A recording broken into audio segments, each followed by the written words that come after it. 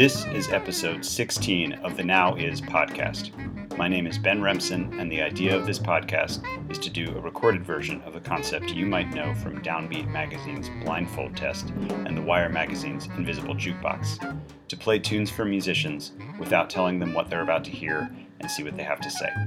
What follows is the conversation that I had with Keith Jackson on the afternoon of November 13th, 2016, in my living room in the Rogers Park neighborhood of Chicago. Keith is a Chicago-based improviser and composer who plays tenor and soprano saxophone, bass clarinet, and many other reed instruments in many groups and ad hoc improvised contexts. You're currently hearing me talk over Symbol Reform from Southern Sun, a 2015 album by his quartet with Josh Berman, Jon Room Strom, and Tollef Ostvang. Please excuse my bad pronunciation of those Norwegian names. At the end of the interview, you'll hear Swap from Rose and Rose, his 2016 duo with Jason Adashevitz. Both are tunes that Keith wrote.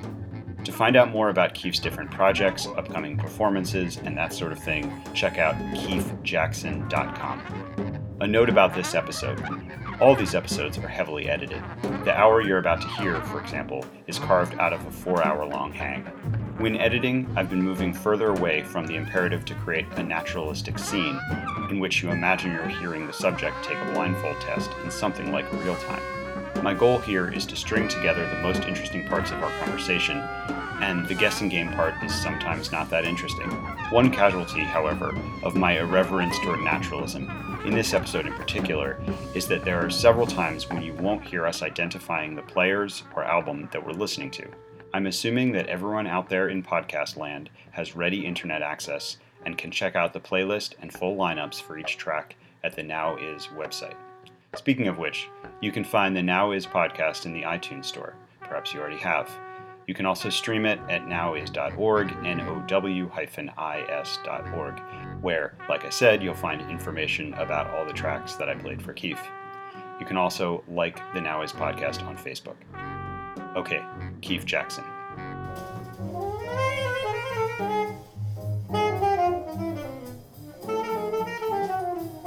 Is it the one where they're sitting, like it's Lee Konitz and Warren Marsh, and they're like sitting kind of in the grass? Is it that one? On the cover? I have no idea.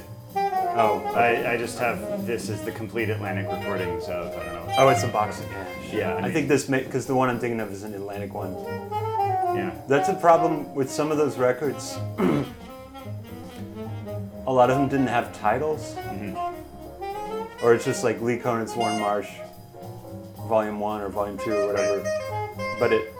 But there would be like different ones with the same or similar title. So that's why I sort of visualize the covers. It's like that grass thing with they're kind of, it's like a sunny day and they have these big smiles and they're kind of sitting there like excuse me, like on the grass, like, and kind of the legs and holding their knees. Or right. I can picture the pose. It's such a great cover. Yeah, nice. These guys were like really devoted to the line and to the like it's just all about the line, you know, and the melodic rhythmic, but that's like sort of like the primary concern of everything. Because the harmonies, you know, they just played basically over the same 20 tunes or whatever it was, and they wrote new heads for them and stuff, but it's not like we're not trying to like make some crazy new harmonies or something. It's really just about line, you know. Okay. And obviously this particular head, background music, is this kind of really naughty with a K. Yeah. K-N-O-T-T-Y, naughty Yeah. sort of thing, like gnarly Yeah. head that moves around a lot in these really interesting ways. With the way the rhythm sort of like pushes and pulls. Yeah, I'll skip back to the beginning because we kind of weren't. So you can hear it. Yeah, Yeah, so you yeah, can yeah. hear what I'm talking about. Yeah.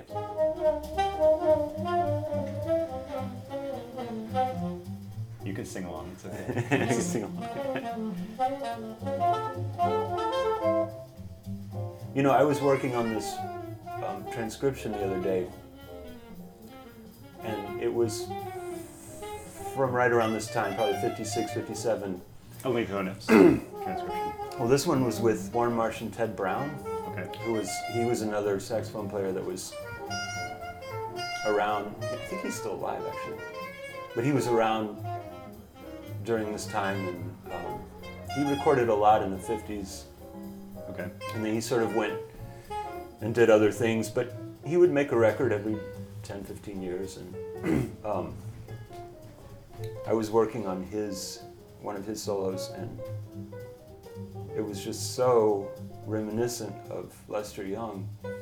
And I mean, of course, they all are, Lee and Warren, and everyone is sort of like coming out of this Lester Young thing, but there were certain things that he was doing like over and over again that were just so, and I realized that the rhythmic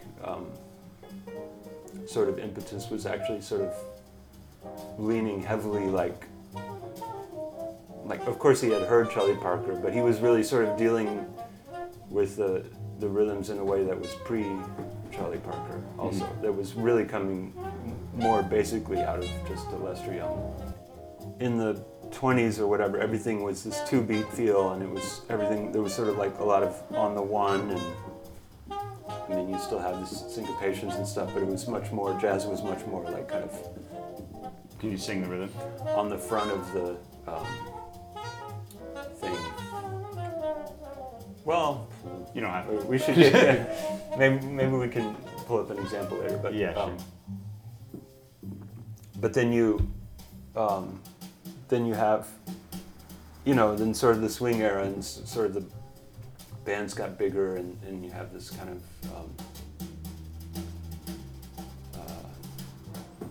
you know, if you think about the difference between the way that Louis Armstrong's rhythm section played versus Count Basie, you know, this is sort of like slowly, and then you started to get more into 4/4, and then Lester Young was sort of like one of the ones that was really playing quite freely over it rhythmically,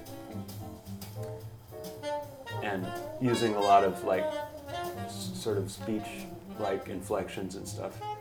And I think they really, the one thing that's interested me is the way that Lee and Warren sort of like took really small gestures of his and sort of expanded on them. And like, because it's, I mean, all these words are sort of lacking, but like the naughtiness of, this is a very different naughtiness from Lester Young's naughtiness, even though a lot of the rhythmic impetus and a lot of the feeling is the same. They really sort of like put this microscope to the rhythms, and then like sort of like made this, it's like it grows like the way that it sort of expands in a way, the gesture. They're extrapolating on the sort of line that Lester Young would have played, like writing out a through composed version of something like he would have played or something like. Yeah, it's that, but it's more because they're taking like little gestures of his and like making a whole 8 bars out of it, Right. Or a whole in a way that he never would have. You know? Right. So I have a copy of this chart that was in Warren Marsh's handwriting because he wrote that tune. And at the top of it, it says "All of Me," and then it has a little squiggle under it. Yeah. And then underneath, in parentheses, or maybe off to the side, it says "Background Music." Oh, yeah. So it's like the main title is "All of Me," which is the tune that it's based on. The chords are the same. And I thought that was really interesting. Like he wrote this beautiful like head, and he did all this, you know, and he wrote it out, and then he went to put. But then I was thinking like, maybe at the beginning he didn't have title. Yeah, and he's like, this is my variation on All of Me. Yeah, like here's my all of me, here's my all of me, here's my all of me. So this thing with this, like the West Coast cool thing, like I think a lot of people were trying to relate it to because like the Lighthouse All-Stars, they played it was a beach bar. And so they played on the beach, basically. That's these guys? I don't know. Oh, no, this is another group that was sort of like famously West Coast. famous for this West Coast jazz sure. sound. And it was like, they were on the beach in California. It was Sunday afternoon. They would play in the afternoon. Yeah. And they did this really long residency, and they sort of like defined their own sound. Yeah, how is that different from, Monk playing at the Jazz Gallery and right. It's this dark bar downtown, and people are it's a different. It's just the atmosphere is different. The whole thing is different. So I think sure, there are things like that about music. Of course, it influences you if you're sitting on the beach and the sand is hot and the sun is hot, and you're gonna start to play a little bit different versus if you're downtown in New York and you're. Do you think that the way those things are sort of the taxonomy of those two things is creating like something more like emotional versus intellectual? Like, do you think that makes sense? Because I find it's kind of I never, that whole like emotionless thing, that never made sense to me. I always heard a lot of emotion in what Lee and Warren were doing and Tristano. And anyway, just this whole idea that certain music is more emotional than other. It's just, you might say certain music is kind of like trying to be more emotionally manipulative. Sure. Yeah, absolutely. Certain music, but to say that if there's not this sort of like really outward like crying and screaming, that it's not emotional, I just don't buy it. I think this is sort of like these sort of easy to sort of like postulate that things like that if you're writing a book, but it which is where a lot of these things start. It's like of course I read a lot of books and criticism is really important, but there's also like elements of it. It's a similar thing. It's like the critic is writing something, he wants you to remember it. So it's like certain pop songs have these like really simple hooks. And this is sort of an example of that in the criticism. Let's make this really easy metaphor so that everyone can sort of like remember it. But I think this idea that some music is more emotional than others, I don't buy it. I don't know. The creative impulse itself may not be emotional, but I think the idea that you want to share that impulse or something that you created out of it, it's like necessarily a communal act. So I don't really think there is a way to like separate emotion from that. And even if for an extreme example, if it's like I'm going to make stuff where people are trying to take themselves out of it, kind of like we're going to make this chance piece or this thing with, field recordings, or we're just going to have one steel wire and we're just going to touch it really lightly. I really don't. Some people say, "Oh, this is lacking in emotion," and say, that's not a given. It's not. And it's not a given that if somebody is like hollering and screaming on the saxophone that it will inspire in you any particular emotion. No. This is this sort of thing that I think we're coming to more now. It's like what before might have been the sort of like climactic emotional part of a solo where he's hollering and screaming or playing really high or something. There are artists now who are doing that sort of as their basic, like that's what they're starting with. So it can't be a climax because that's what the beginning is. Right. So it's like a recontextualization of certain textural areas. The world's getting bigger, not smaller. All of these things there's more of all of it. All of these things are expanding, Like you have to be more open to more of it. With this idea, is it emotional? It's like, no, you prefer this, you prefer that. This is more how I feel today. This is more how I feel yesterday. That's all fine, but ascribing like a lack of emotion, I just don't buy it. Yeah, sure. I think it's like would be like the '60s era, like with Gretzman and Evan Parker. And no, it's not. More recent. No, it's the same. It's 71. So but okay. it's there's only one saxophonist credited, so I assume there's 3 overdubs maybe. I'm not sure. Oh, there's overdubs. I think there's only one saxophone player credited.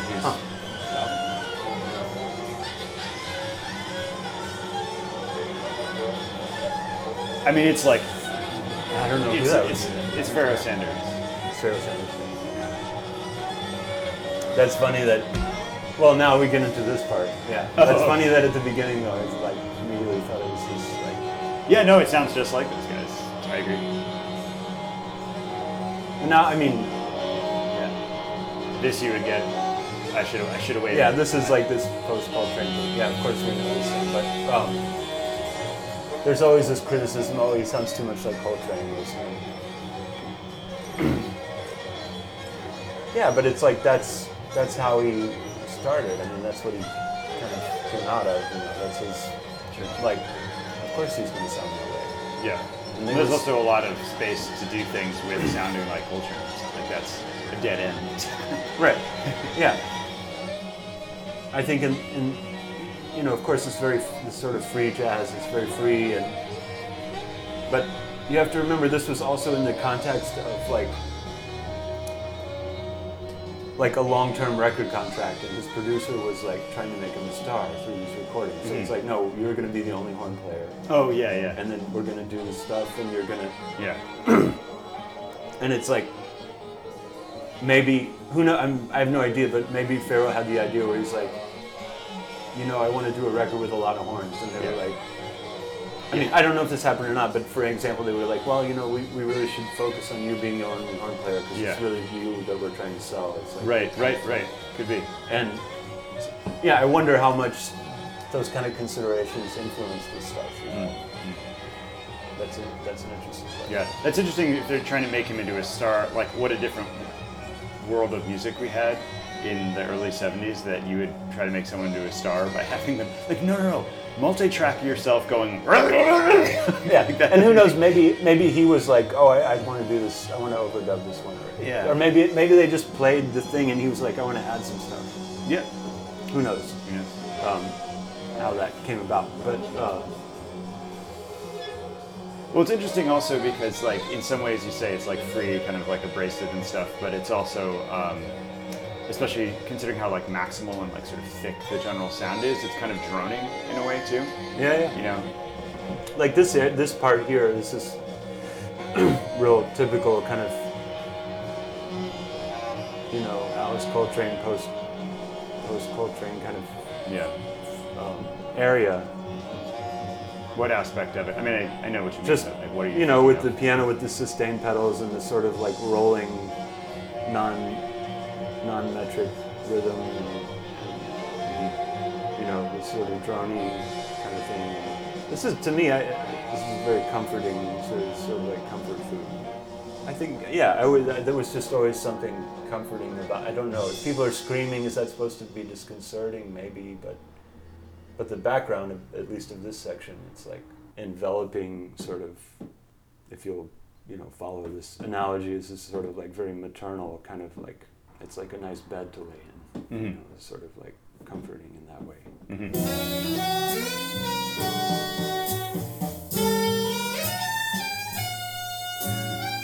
Let the record show Keith is mouthing. I'm mouthing the you should be singing. It's more fun when you're singing.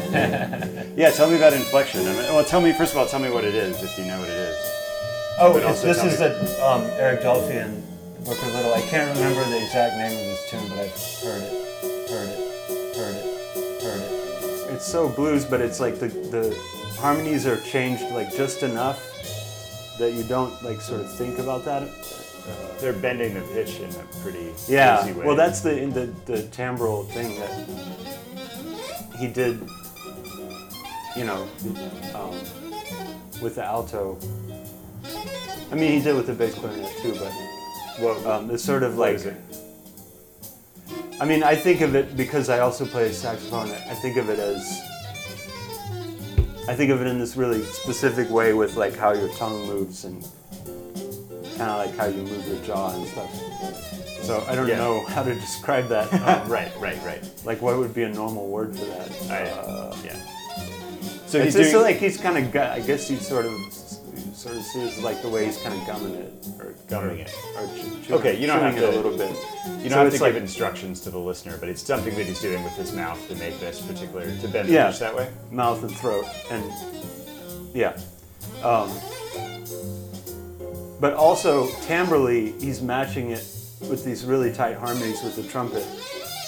That it really kind of like has that sort of. It's singing and stinging, sort of like singing and stinging. Yeah, it's sort of like on the top. It's really kind of. Some people would say abrasive.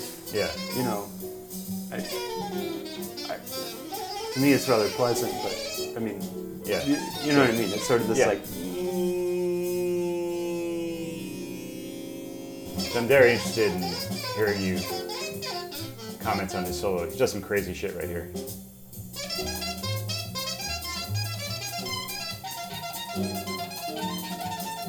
Yeah. Like, what is his relationship to time there? Like, the way his time is related to... Well, it's interesting because when he band. started to play that, it's not like 1-to-1 or 2-to-1 double time. Yeah. But the rhythm section sort of reacted to it as if it were a little bit like they were like, Yeah, oh, this they is went double into time. double time, yeah. But didn't go to double time, but he stayed in that, whatever that, it's like some sort of quadruplet, right? I don't know what. Yeah. I would have to analyze that more to say exactly what it is, but he sort of like stayed in that thing with that relationship to the original time, and then when they did the double time, it sort of created this other thing. Because he sort of like he could have easily gone with them into like a more normal Double time feel. Yeah. but he was kind of already doing that before too, so it's really it's like rhythmically there's so much going on. Yeah. And they're trying to like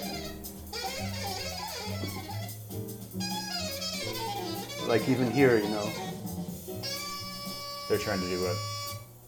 or like just a minute ago, the drummer is like going more double, but the bass player's not. But they're like, you know, they're all kind of like going back and forth, and sometimes independently. And that was a big step for the group sound, you know. 'Cause So, no, tell me about the way Dolphy's constructing lines.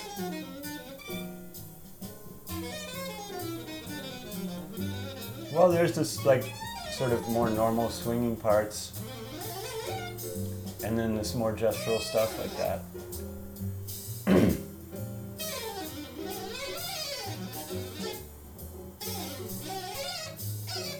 These really tight trills.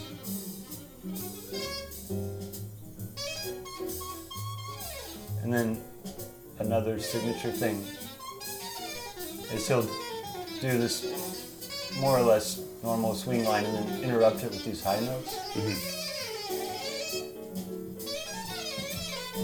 And then this more like blurry gestural stuff. Blurry gestural stuff, that's good, yeah. Well, and blurry in the sense that it's harder to distinguish the individual notes of the scale or but then he also does this sort of like bird song gesture, like really small gestures, and sometimes they'll be isolated, or sometimes they'll string them together.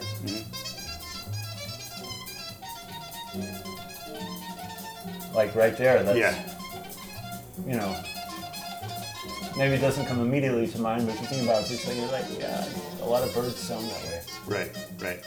Yeah.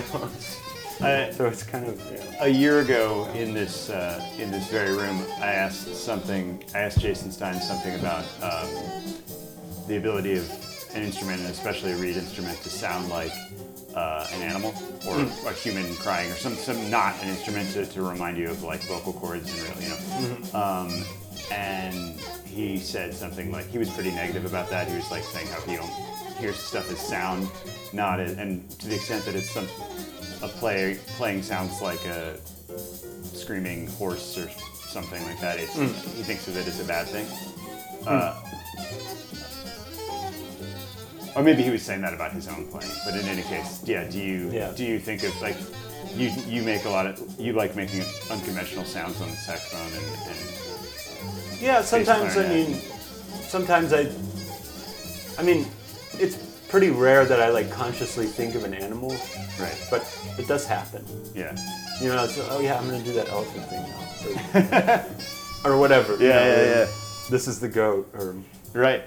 I'm not gonna say that never happened. Like especially if you have a little room, if there's like kind of a denser improvisation, you have a little room to like stop for a minute and sort of like, okay, what am I gonna play? oh yeah, let's give him a little goat. little goat or whatever. I mean, you know, it's yeah. I don't see anything problematic. I mean, Yeah. the problem is I think the thing that's problematic about that is when you get into this like really kind of more stereotypical people. It's easy to oversimplify things like that. Right. But like as we can see, like, you know, the sort of stereotypical view would be that like, oh yeah, Dolphy loved to imitate the birds on his flute. Mm-hmm. But no, actually he did it on all of his instruments. Yeah, and yeah, it's yeah. like it's not just like Yeah. we think of here's the bird and the flute and the, Yeah. no, it's something more than that. It's like Yeah. this is sort of like the simplest Yeah. part of it. But Is the imitation. no, just this whole like, oh yeah, bird song, flute song, yeah. Yeah. But no, but there's so many different more different layers to it. Right. Well, he's making music out of it too. He's not just imitating it.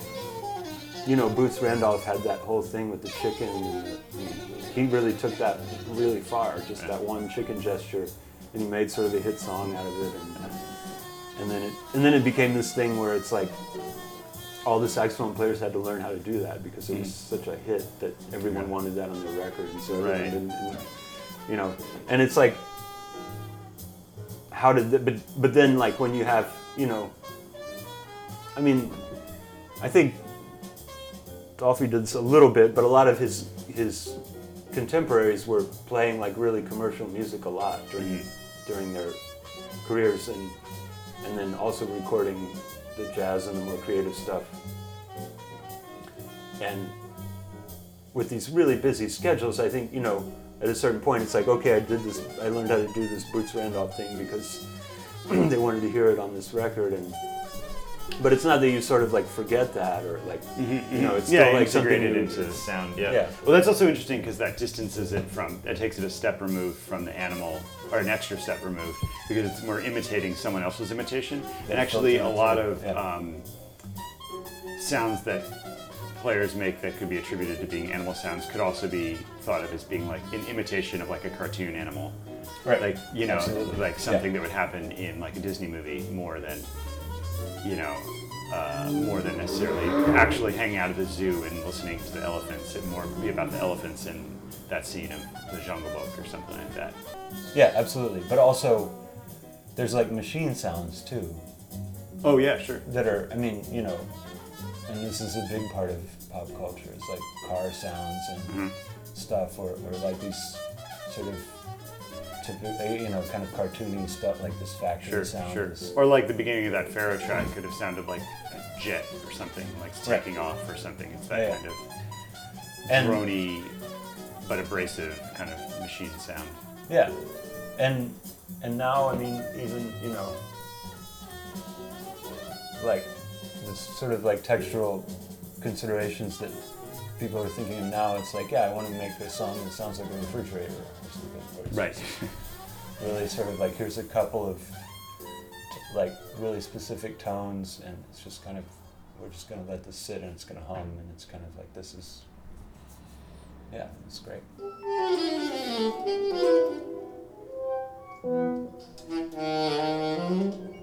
Is it? It's definitely Braxton, but is it with Richard Teitelbaum? Yeah. To me, the way I related to it when I first heard Braxton was, I thought, wow, this is great because he can play. It's like playing with a rhythm section, but it's just a totally different sounding rhythm section. So he can play like more different stuff based on the synthesizer. I don't know if it might take some criticism for this, but it just didn't seem that strange to me. I don't know. I just thought, yeah, of course you would do this. This sounds great. You know, it was never really like problematic, like people say like, oh, this is outside, or it's, I don't know. It's just, no, if you're an artist, if you're a saxophone player and you're trying to like do some things that are interesting to you, that are like, try to explore some different territory, changing the rest of the band is like a really good way to do it, because because then you have something different to react to, and so if we just let's have, instead of a drummer, let's have a synthesizer player instead of a. So how is he reacting differently, especially considering one of the big differences with a synthesizer or computer is it's not constrained by like certain like human elements. Like it's certainly not constrained by breath. Right. He probably has the ability to randomize pitch in some sort of way that he has control over, but not the same sort of control or intention you would on a saxophone. Sure, of course. How are they improvising differently because the two of them together because of that? I mean, he's still playing like more or less melodically, and he's not playing a ton of like,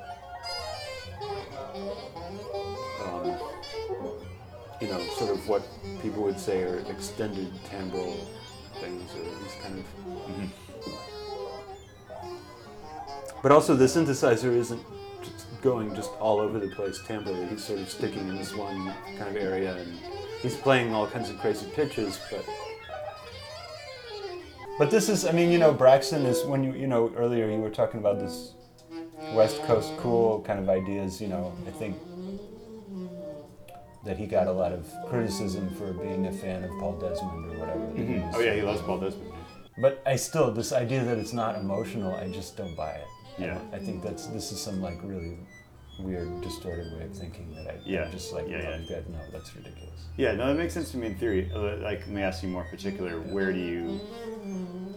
how do you think of emotion in music like this?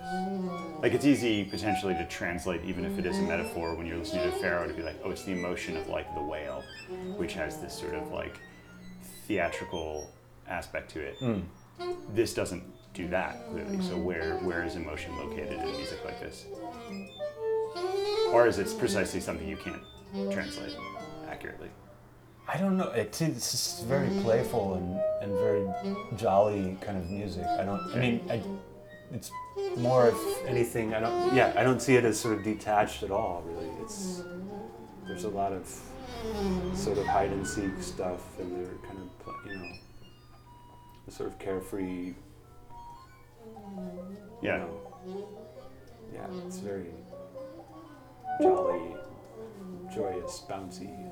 Yeah. I don't know if those are those real emotions. No, that makes sense. I mean, emotion is located in every experience. Like if you were a kid playing hide and go seek, running around, you would have this whole series of emotions going through your mind. Right. And it's not like the only emotion is like crying about somebody dying. These are other things count as emotions, right? Yeah, sure. Absolutely. Yeah. And I think this is related to what I was saying earlier about these kind of cloying pop songs that are sort of like, in quotation marks, emotionally direct or something.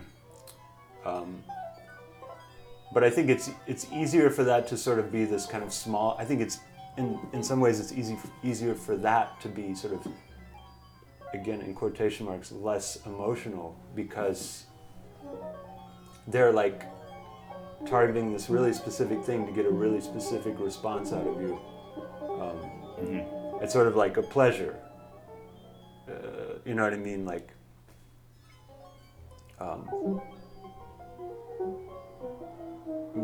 it's somewhere along the line. Like, so in this I hear joy, I don't hear pleasure. I mean, there may be pleasure too, but it's not limited to pleasure, But some of these pop songs, it's really like, no, we're going to give them this kind of ear candy exactly. And that's more like on this pleasure level. Yeah.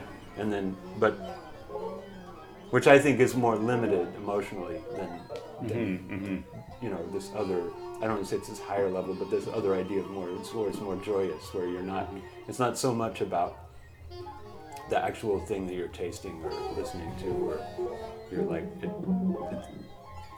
right. This is where, this is where if I had read a little more of, got some books over Heidegger or something, I would be a little more like, I could tell you exactly. It's on page 57. Just you, just me?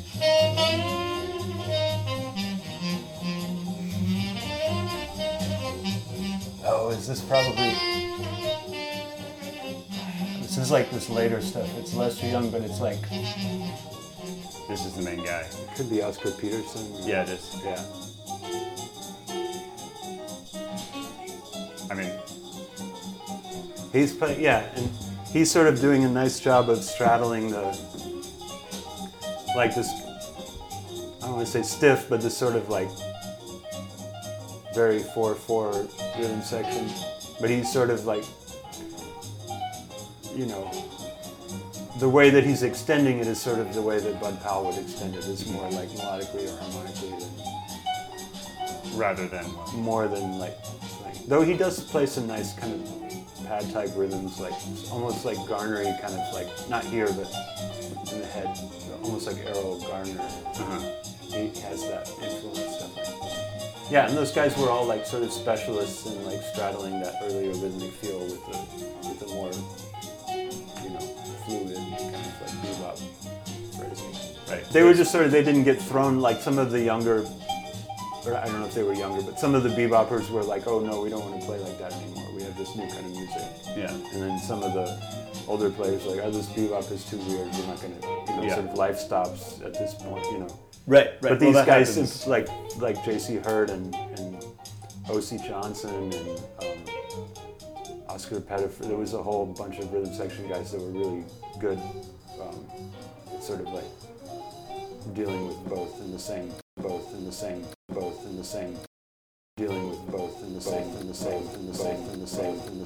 same. You'll forgive me, but it was sort of like media-driven.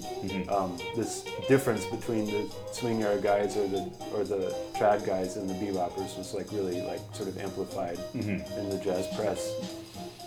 And you had, you know, Eddie Condon saying things like, you know, the beboppers flat their fifths and we like to drink ours. And, you know, this sort of stuff. And it was just like everyone had, and there were these reporters would like sort of like try to go and try to goad people into saying, well, those guys are just a bunch of both. You know? And so it's almost like the sports kind of stuff, like sports. Yeah, like the idea like we're gonna this other team is no good and we're gonna crush them, and it's, you know, just like this journalistic style. Sure, of like, you know, although it's kind of interesting because sports by definition are all sort of, it's like the same number of people at the same time who are about the same age, you know, whatever. It's like, whereas this actually has this generational aspect, sort of historical claim involved.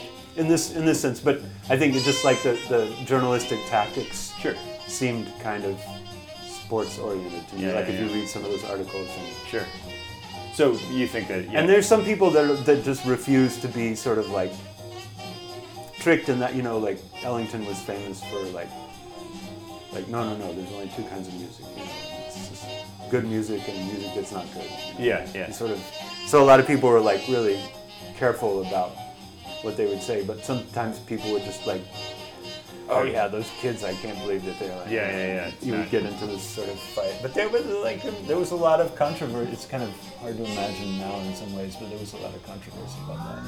This particular track was Paul Gialorenzo's recommendation for me to play you, which it only occurred to me this morning when I was preparing was kind of funny because it's, you know, it's 54. It's like very late for Lester Young, and the sort of conventional wisdom. I mean, he was like apparently a pretty serious like alcoholic at this point, and like is often seen to have not be playing as well as he used to. That was another thing I never bought. There were a lot of writers wrote about that, and it's just like, okay, did he have a good day every day? No, but before, you know, whatever it was before he was in jail or whatever. It's not that every day was a good day then either, so it's kind of, did his tone change? Sure, but I mean, he was older, it's like things, you can't say that it's due to some sort of like, no, I mean, an artist reflects, in the best case, even if it sounds weak or whatever, he's reflecting what his life is. Then it should sound that way. Then that's the best way for it to sound. Then if it's like, oh, he lost his, you know, they say that about singers a lot, like, oh, you know, it started to get a little gravelly when he got older. No, that's how it should sound. Oh, come on. Okay, what, Matt? You say what it is. Paul Bley on piano. Yeah. And who's the bass? Is it Henry Grimes on bass? or I can't remember. It's not. He's on this album as well. This is Bob Cranshaw. Bob We're Cranshaw supposed to on say bass. who the sax player is at first. Well, it's just like so obvious though. I can't remember the drummer is who I don't remember. It's Roy McCurdy. oh yeah, Ray McCurdy. Yeah. He was a super versatile. Speaking of intersections of jazz, but Sure. anyway, yeah, of course we have Coleman Hawkins and Sonny Rollins, and this is such a great record and so strange and weird, Yeah. and it's so nice that they do the tunes that they do, and it's so nice that Paul Blais, the piano player, Yeah. because he's like totally not playing up to the controversy of it all. It's just he's just such a musically focused. Yeah. Did he die recently? Or is He did last year. Like about a little less than a year ago. Yeah. Yeah. And but I mean, you know, it I was like that obviously he's not playing up to the controversy, though. You mean because he's not? well, it's just yeah. I mean, this is such a like audacious idea in a way for the two of them to record together. Right. To me, Coleman Hawkins was playing very contemporary things in the '60s. You know, it was not. I don't think he wasn't afraid to play with anyone. He would play with Dolphy. He would play with Sonny Rollins. He would play and record it with whoever. He's just like, I don't care, whatever. Let's do it. You know. Yeah. And so I think, you know, of course he was much older, but I sort of like, I think he was like, sort of, you know, a viable candidate as much as anyone in those days to play with, you know, whoever, and and they were certainly doing it. I mean, I don't really see it in that sense of like this historical. I think they're just two dudes that were both on the scene at the same time. And that's how I see this. I don't see it as I like mean, it's two people like making music. I mean, it's five people making music in a recording studio. It's not like they're not necessarily thinking about like what an improbable combination of us to be here right now. Yeah, sure. Yeah, sure. Yeah, sure.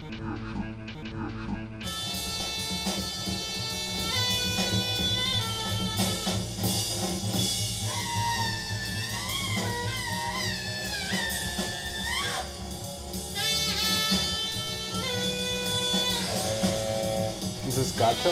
Yeah. How did you? What gave that away? I honestly just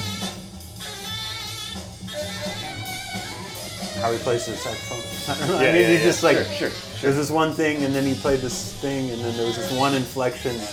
I was like, it's probably Gato, and then he did this one little inflection. I was like, oh yes. People can't hear you point. Right there. By then I knew it. Yeah. Okay. Yeah. Okay. Anyway, But I mean, he has a really special way of doing that sustained high notes. He vocalizes it in a certain way that's just really unique. sure. I don't know this song though. It's like, I don't think I do. Okay. Yeah. No. I mean, it's an Alan Shorter album. Oh, Shorter's it's brother. that Orgasm. Orgasm, yeah. I know, I have that one. I just haven't heard it in a long time. Okay. Yeah. No. That tune is so odd too. Yeah. Is that Alan Shorter's tune? I think so. Yeah. Yeah, it's so odd. No, I know that one. I just. Okay. So, I'm trying to remember who the rhythm section is. It's like, is it?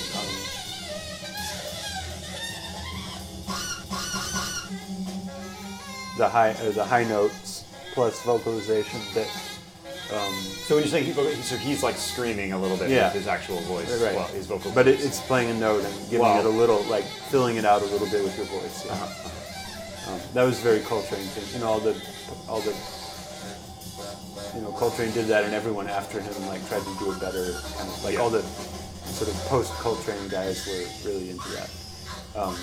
Yeah. But Gato had this really special way of doing it.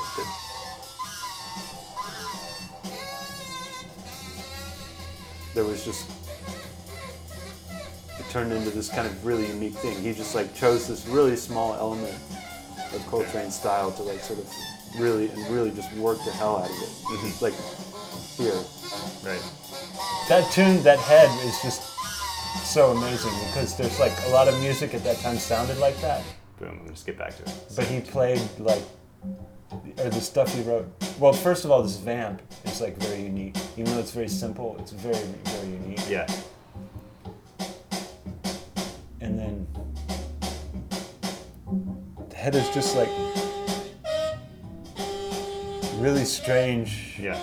And I mean, it sounds like really simple. It is, but it's,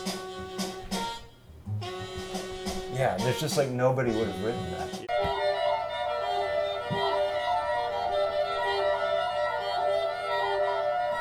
Is this one of those, I don't know what it is, but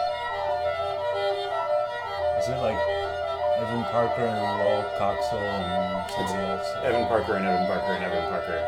Oh, okay. However many times. Overdub. Yeah. Is it overdubbed or is it like processed? Because he did some of that stuff where it was like he would have somebody like live processing. There's plenty of this sort of repetitive, sort of, you know, minimalist stuff that some of it I like. I'm not the biggest fan, but kind of the interesting thing about this is that like the way the things sort of overlap, like you can hear the higher notes of the horn sort of overlapping, and they create these other, it's sort of like this wave shape of like the way that it's interacting, you know. Uh-huh. And these create, when you have like two instruments or voices or whatever, if you play like two notes really in tune, not in tune necessarily according to the Western intonation, but in tune in general With each other, yeah. it creates like a difference tone. A difference tone. Yeah, it's called a difference tone, and sometimes they can be really low. Like it's amazing. You'll hear like two oboe players play this thing, and you hear this. Whoa. That's an acoustic property of the room, or of, you know, in certain rooms other frequencies resonate, and certain. But that's a good thing when you're practicing learning how to play in tune, is hearing the difference tones, and when you hear, and like all music has it. It's just like what sort of pops out based on the room or the, you know, like with a regular rhythm section, a lot of it gets covered up, but like here you're hearing like some of it, like maybe you can't hear it so well in this recording, but there is some like thing running in there somewhere. Yeah. You know, that's lower, that pitch is, that's lower than what you can play on the horn, you know, and sometimes they're really quiet, or sometimes they're, but that's the great thing. And different like groups of, like, you have different, like if you talk to like chamber music people, like different, if you're like, if it's an all brass ensemble, they actually play in tune in a different way than a string quartet might, or just because of the way the instruments different resonate together. Like the pitches are actually a tiny bit different.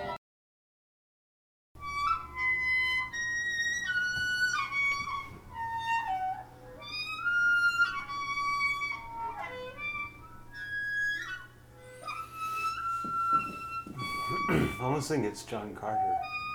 It's like almost. Yeah, it's maybe not. No. It's almost like. It's a real clarinet player. What do you mean, real? Like, not just a moonlighter. Not, you know.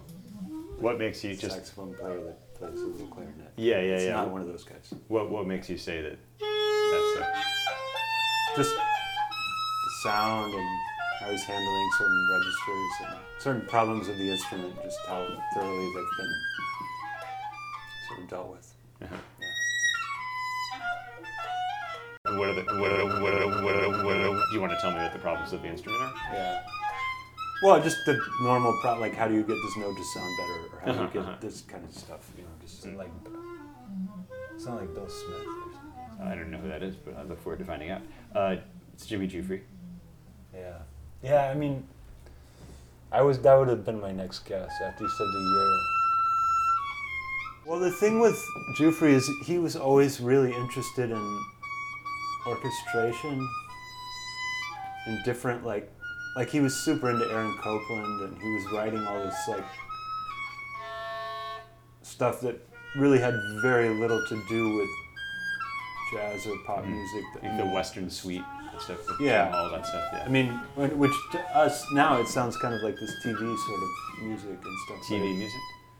Yeah, in many ways, that Western suite is kind of like, there was a lot of TV music from that period that sounded a lot like, not that that's what he was thinking of. Yeah. It ends up, in hindsight, it ends up kind of like reminiscent of. Mm-hmm.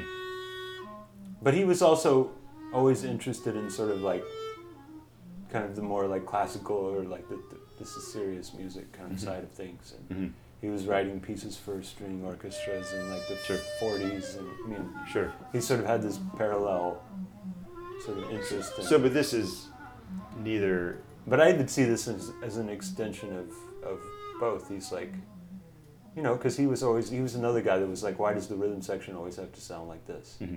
And he was one of the first ones to be like, it doesn't. We're going to have a whole record where the rhythm section doesn't play, they just play accents. They don't Right. play the time Right. through the whole thing. Right. And we're going to have, you know, and he was like asking those questions and dealing with those problems like so early on. Yeah. And this is sort of like slippy, slidey stuff, and then there's the long notes, and then he covers quite a bit of ground. Still really melodic, even though it's really high, it's still kind of very melodic. But then he sort of like dirties up this sort of like really clean melody. It's really, you know, it's just so much going on here. It's like...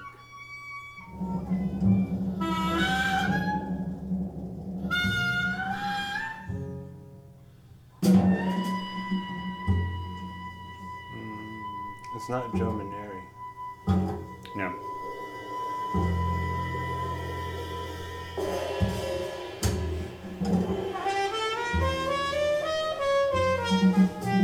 Oh, it's... I don't know. I don't think it's John Carter either. Nope. It kind of just almost... It's not, but it sort of could almost be Bobby Bradford. It is Bobby Bradford. Is it really? Yeah, it's Bobby Bradford. Good call. How did you... Oh, then it's that Frode Gjerstad. And Yeah. Yeah, That's right. And it's rhythm section, I don't know. It could be... It could even be Frank. It is? Yeah, Yeah, it's Frank. it could be Frank. And the bass player, it's like one of three people. Right. But that I know historically, though, not because of the sound. You know? Right, sure. Well, you can guess the bass player if you want, but I'm curious, what about the trumpet playing made you, or cornet playing made you think it was almost Bobby Bradford, but not? The sound was so close to his sound that, and there is actually a little turn of his that he plays a lot that I recognize. How does it go? If you want to sing it. Let me see.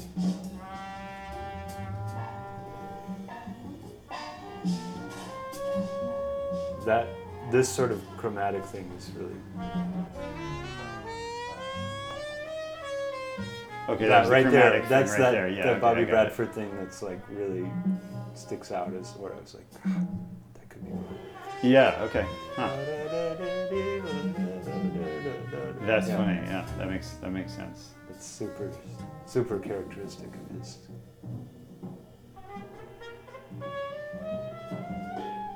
It's nice how the rhythm section's not trying to like they're creating this sort of consistent thing, but they're not like trying to be too pushy at the same time. You know, it's everybody's sort of like responding, and it's really yeah. I don't think it's like improvising isn't really about choices. I mean, of course there are choices, and of course we make choice, but I don't think that's really like the end of it, or even really as important as people think it is, you know? Or as important as some people might. It's all about choice. I don't really think so. Right. So because, what can you then, I know you started to do this already, but can you formulate an alternative way of describing what it's about then? Like, because it's clearly not just like going with the flow, like if you were just kind of like... Yeah, but maybe it is though. Maybe that's what I'm, or maybe it's going with something, maybe not the flow, but it's just going, you know?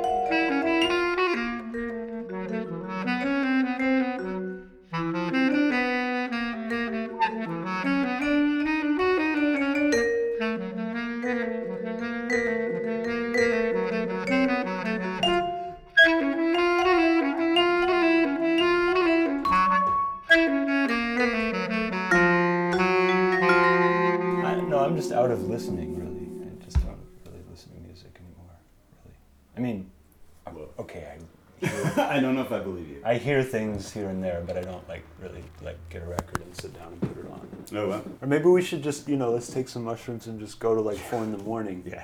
And then you'll have enough material for 5 episodes Yeah. with just me. I mean, that kind of happened with